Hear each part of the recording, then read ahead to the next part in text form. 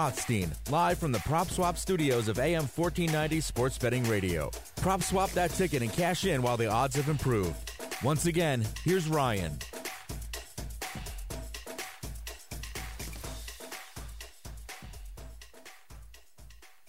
All right, welcome back to The Fix. 10:30, about a half hour down, taking you to 1 a.m. Eagles, Seahawks. Here we go. Lane Johnson, it's official.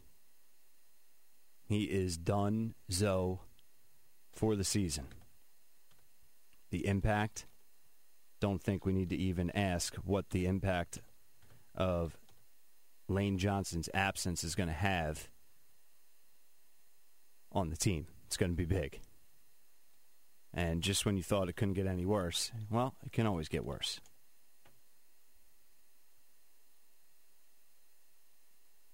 John McMullen, he'll join us here in just a minute, and we'll get all the latest around Lane Johnson and his news that he is done for the season. And John McMullen joins us right now on The Fix. Follow John on Twitter at JF McMullen, host of Extending the Play right here on 1490, and you can catch it tomorrow morning, 10 a.m. to 11 a.m. every Saturday, phillyvoice.com and si.com. Johnny, how are you tonight, sir? Doing well. Big news day in Eagle Land. Certainly is. So go ahead, man. Where do you start? Yeah, it was interesting because there was some pre-practice Zoom availability, and it was Greg Ward and it was Isaac Seumalo, and Isaac was a little bit newsworthy, he confirmed he had surgery for his MCL injury, and obviously he was out from week 2 until last week, so that was pretty newsworthy, and then they said that was it for pre-practice, and then all of a sudden 15 minutes later, it's boom, Lane Johnson's about to speak. And, you got to give Lane a lot of credit because, anybody who understands the NFL and how media relations are understands that if you're injured, you don't have to talk to the media. And typically if somebody's going to have season-ending surgery, that's it.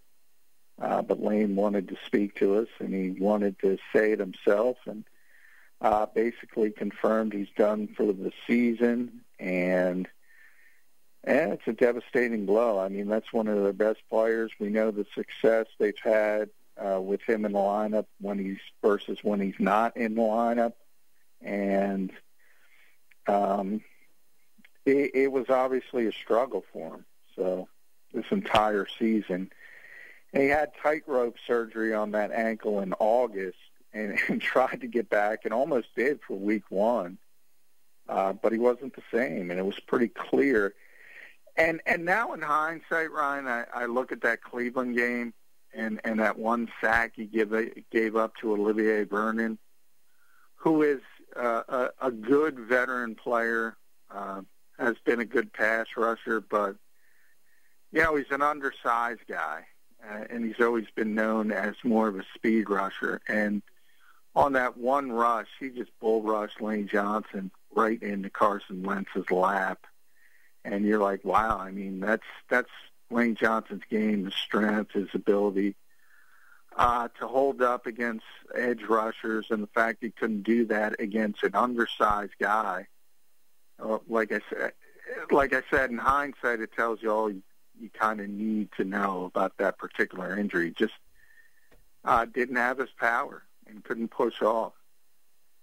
Yeah, it's a shame. It's a huge loss. We all know how the Eagles have fared in the Lane Johnson era with and without him, and they are just much better with him. Even, and this season isn't really fair just because of he's been battling through injury and everything the team has been battling through. But what's the injury timeline now?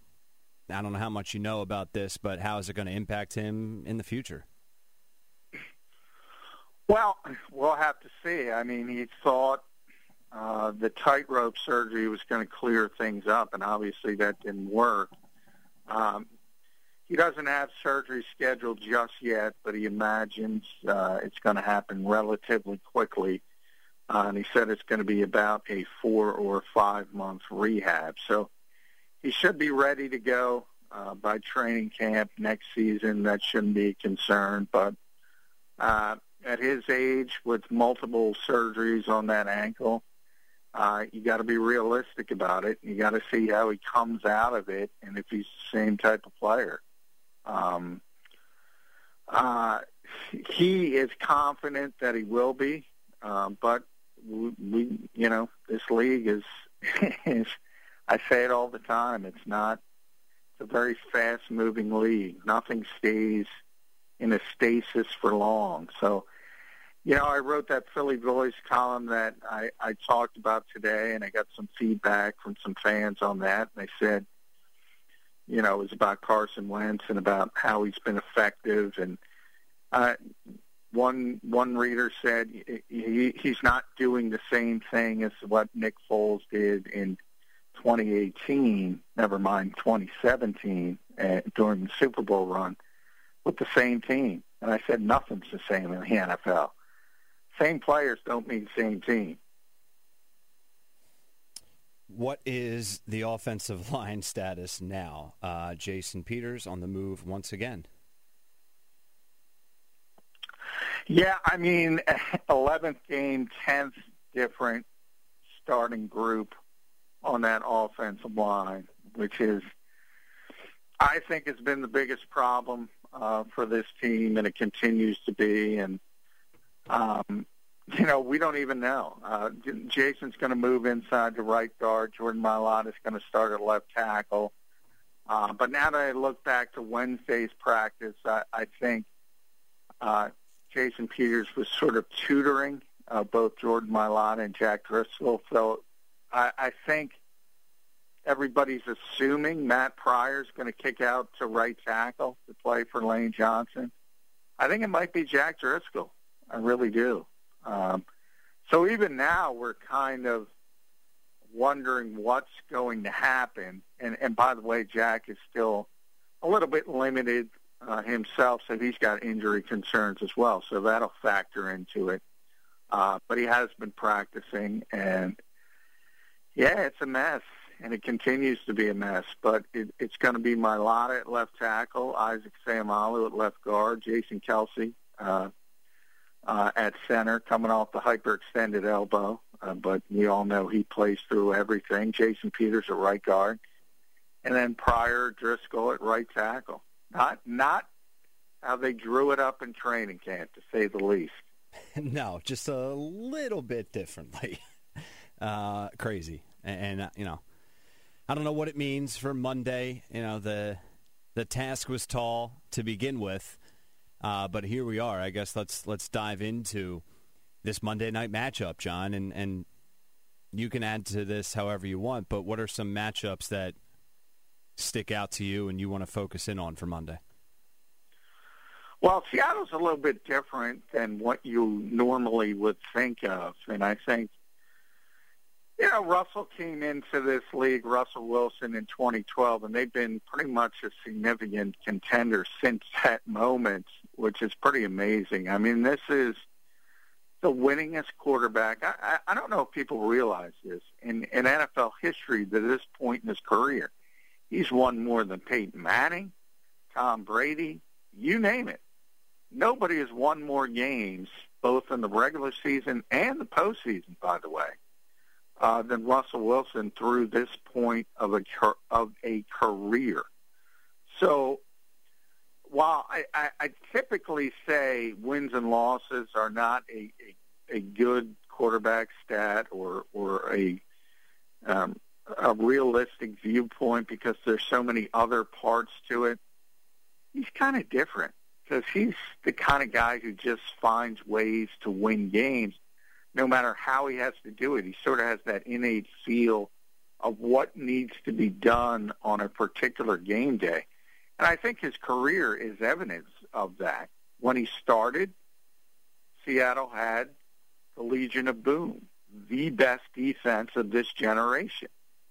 And they were great. And now They have the 32nd ranked defense in the NFL. 32. Dead last. And they're still winning 70% of their games because they score a ton of points. So he's been that kind of guy. You know, I compare him to some baseball pitchers with great records, and you know, if you give them 9 runs in the first couple innings, they're just going to throw strikes and get out of there with a win. But if you only give them 2 runs, they're going to give up 1 or less. They're going to find a way to get that win. And not anymore, of course. Baseball has changed so much. You pitch 3 innings and go to the bullpen. But back when baseball was baseball, you had those types of pitchers. David Wells was a great example of that. His win-loss record every year, older people like me will remember Don Gullett. He was one of those type pitchers. Always tremendous win-loss percentages, and they would just pitch to what was going on that particular day. That's what Russell Wilson reminds me of as a quarterback. He just does whatever has to be done on that particular game day. And right now, for this season, that defense has been so bad, especially in the passing game. They're 32nd in pass defense. So if you're Carson Wentz and you're struggling, this is the team you gotta figure it out against. I mean, nobody gives up more passing yardage than the Seattle Seahawks, which is amazing to say. Because you think about Richard Sherman and Earl Thomas and Cam Chancellor and so on and so on. It's not that team anymore. Yeah, and I said this a little bit earlier to start the show, that how is Carson Wentz going to outduel Russell Wilson? And I brought up, listen, the Seahawks defense is the worst in the league. They're 32nd, like you mentioned. But for me, it's how the heck are the Eagles going to slow them down, them being Seattle? I mean, I don't know. Carson in the offense, I'm sure they're going to look better, but that's no guarantee. But you assume they are because of how bad that defense is. But are they going to be that much better to keep up with the Seattle offense?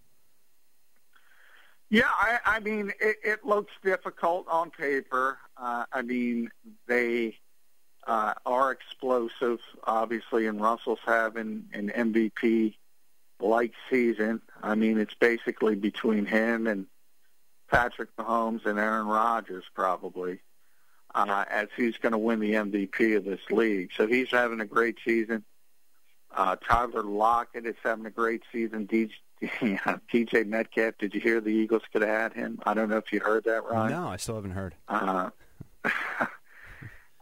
So they can throw the ball. But, I mean, they've had, Carson's been injured. The running game is not spectacular.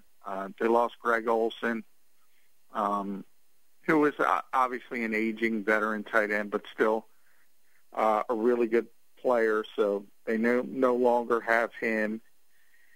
And if you go back to last year, I mean, they lost to the Seahawks twice, obviously, by the same score, 17-9. They only gave up 17 points in 2 consecutive games against them.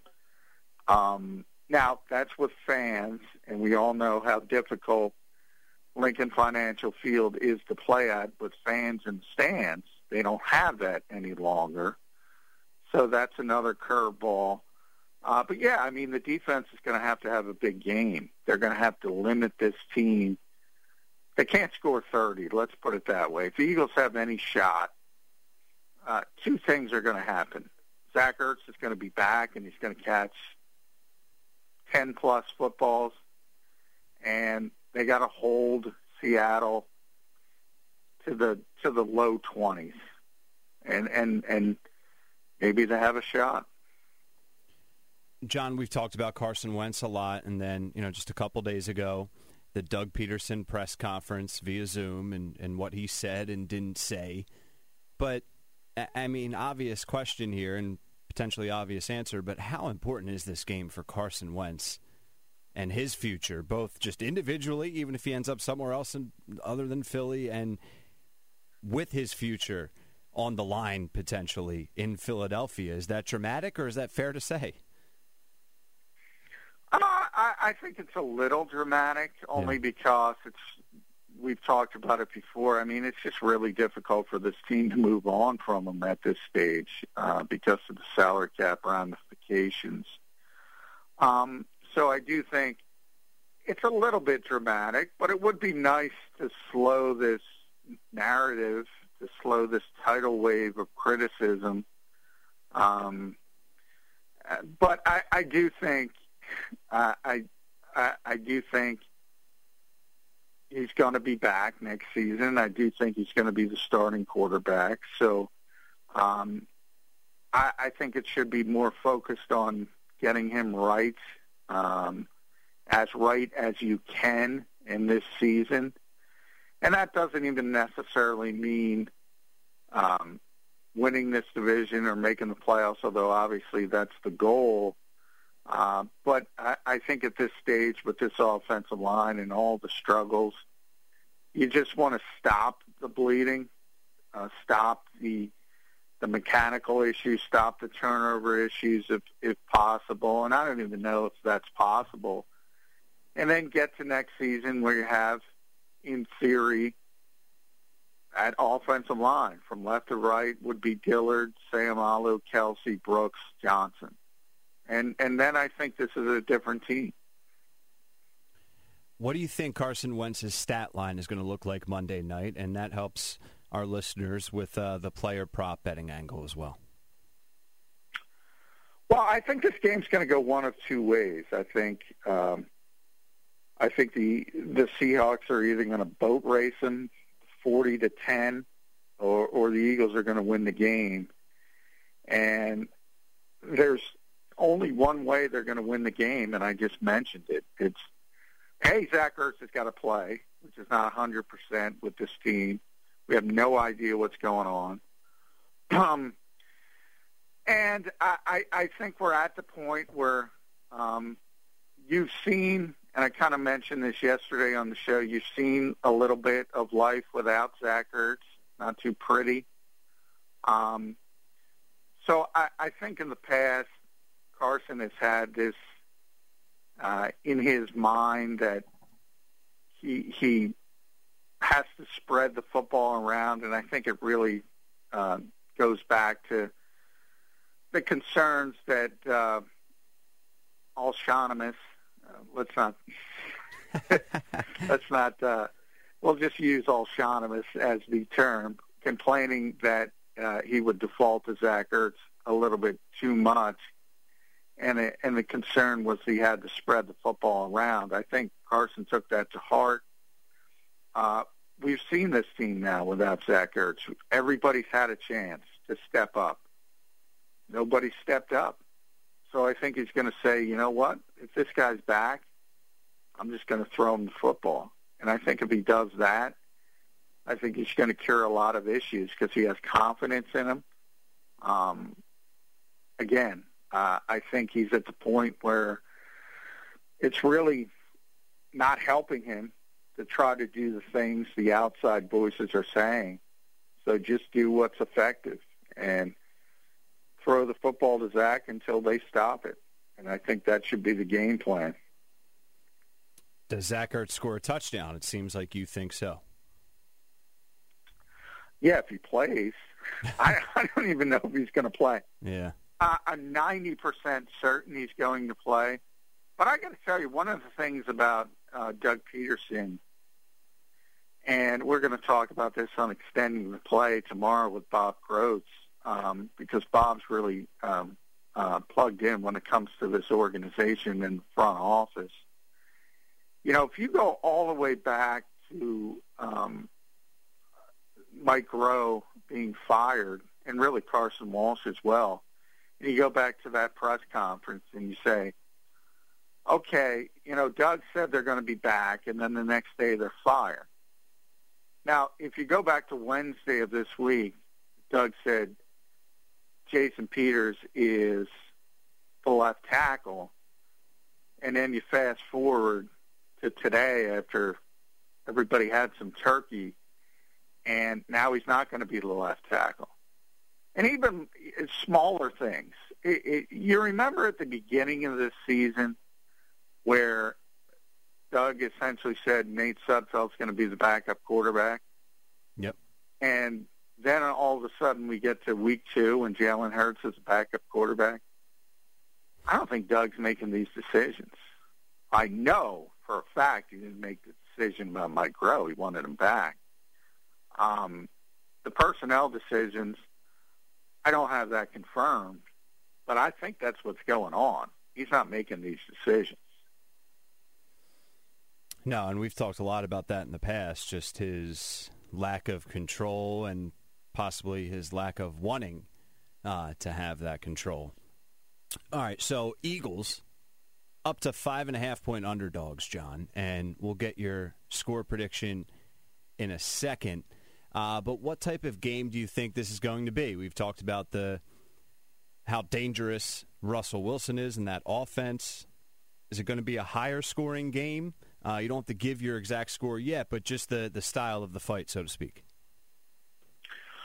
Well, I kind of let that cat out of the bag as well. I think there's only 2 ways this game's going to go, and one is Seahawks absolutely just boat racing them, which is a possibility. And I think if that doesn't happen, I think the Eagles are going to win the game. I don't think the Seahawks are going to win a close game. I think this is one of those situations where the Eagles literally have nothing to lose. And that makes sort of the wounded animal dangerous. Nobody thinks they're going to win. Nobody believes in them. Everybody thinks the quarterback should be benched. We just mentioned the issues with Lane Johnson and Jason Peters moving. Just everything. Negative. And the Seahawks see that from afar, and there's a little bit of a human nature kind of letdown from their standpoint, saying, okay, this team is dead in the water. And you see this happen all the time in the NFL. And then all of a sudden, it's usually a very short burst. Things don't continue to go that way consistently. But you see it all the time in the NFL.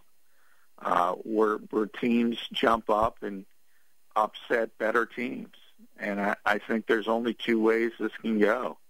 And it's the Eagles getting blown out or the Eagles winning a close game. All right, so your final thoughts, keys to the game, whatever you want to add, John, and give us your score. Well, I admit I gave my score. I have to give my score to Philly Voice early. So I gave it before the news about Lane Johnson. But I'm not going to change it, even though I probably should. And I am one of the few people picking the Eagles to win this game for the reason I just gave you with Zach Ertz. And a couple, I mentioned it from Wentz's standpoint, and then from Ertz's standpoint. Remember, obviously he was having a bad season. We talked about that a lot. That had to do with his anger with this organization, his want to get out of this organization and be traded. I think now that Zach has sat for a while, he kind of realizes this is his fate. I mean, this is it. The trade deadline is passed. That's not possible anymore. So the only way he gets the contract he wants, whether it's here or in another city, is to be Zach Ertz again. And I think he's going to be Zach Ertz again. So, and this is the one caveat, if he plays. Because, again, he might not even play. But if he's active and he plays, I think the Eagles are going to win this game 27-23. 27-23. And if he doesn't, the Seahawks are going to win this game 40-10. Oh, man. Talk about opposite ends of the spectrum there. It's, I have no clue how this game's going to go. And I felt that way about the Browns game, John. Just it wasn't this extreme. Like, the Seahawks are more dangerous and I think a better team than the Browns, though the Browns somehow are where they are. But you say, all right, the Eagles, you don't feel like they have a chance. They're underdogs. They're on the road. But this feels like a game they get. And it wasn't the case. And now they have the Seahawks to deal with on a Monday night game. Yeah, and that's another part of it. I mean, they never beat the Seahawks. Never. They've never beaten Russell Wilson. They haven't beaten the Seahawks since 2008. So even pre-Russell Wilson, they haven't been able to beat this team. And that's another part of it as well. At some point, the odds turn in your favor. That dominance, especially in the NFL, just generally doesn't continue for those long spurts. And, hey, as I said, and by the way, people are going to say, Zach Ertz is not that kind of player that can make that drastic of a score change. I just think, as I mentioned, there's only two ways this game can go. And I think his return to the lineup would bolster the Eagles as a whole. And if he's not there, I look at these skill position players, and we've seen it. They just don't produce. They just do not produce. And if you want to blame that on the quarterback, that's fine. But that's just what it is. These receivers, these tight ends, with the exception of Richard Rodgers, strangely on occasion, they just don't produce. Well, let's see if they're able to produce against this Seattle defense, who's not very good, 32nd to be exact, and trying to keep pace potentially with the high-scoring offense led by the potential MVP of the league, Russell Wilson. John McMullen's the MVP every night right here on The Fix at 10:30, and he's hosting Extending the Play tomorrow morning, 10 a.m. to 11 a.m., phillyvoice.com and si.com. You teased Extending the Play a little bit, John, but one more time if you want to just preview what you have going on tomorrow's show. Yeah, I want to delve into this strange sort of dichotomy with Doug Peterson and saying things one day and then a day or two later it's completely different. And I think we got a great guest, and it's going to be Bob Grotz, who is the longest tenured beat writer in the Delaware Valley, and he's got a lot of connections with the front office. So we're going to sort of delve into some of this front office mess, and that's what I think it is.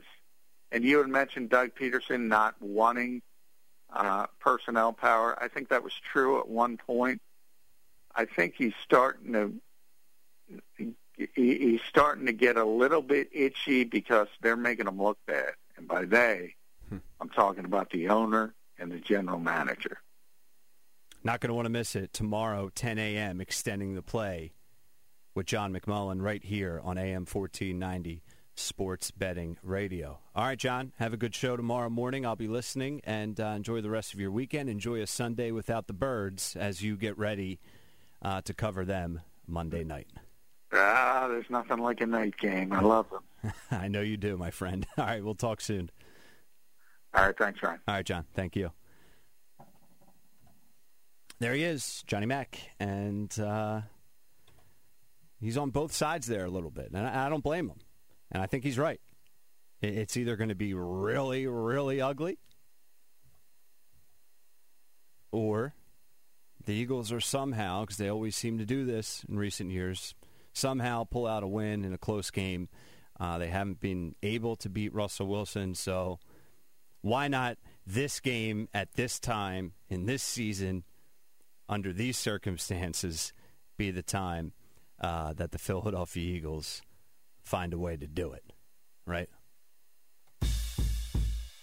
1 hour down, 2 hours to go on The Fix. Keep it locked in on AM 1490, taking you up to 1 a.m.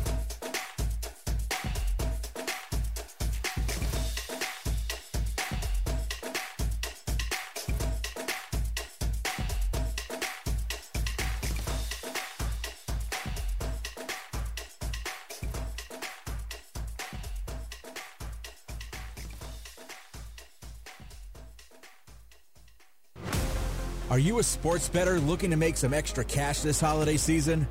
PropSwap is your answer. Bettors all over the country are using PropSwap to profit on their sports betting skills. Last month, Dave from New Jersey made $12,000 on PropSwap simply by buying and selling tickets. PropSwap makes it easy to sell your bets to one of their thousands of buyers across the country. Go to PropSwap.com. That's PROPSWAP.com, or download the PropSwap app to get started. Malamut and Associates is South Jersey's endorsed and preferred personal injury. You're hearing AM 1490 Sports Betting Radio. Listen online at 1490sportsbettingradio.com.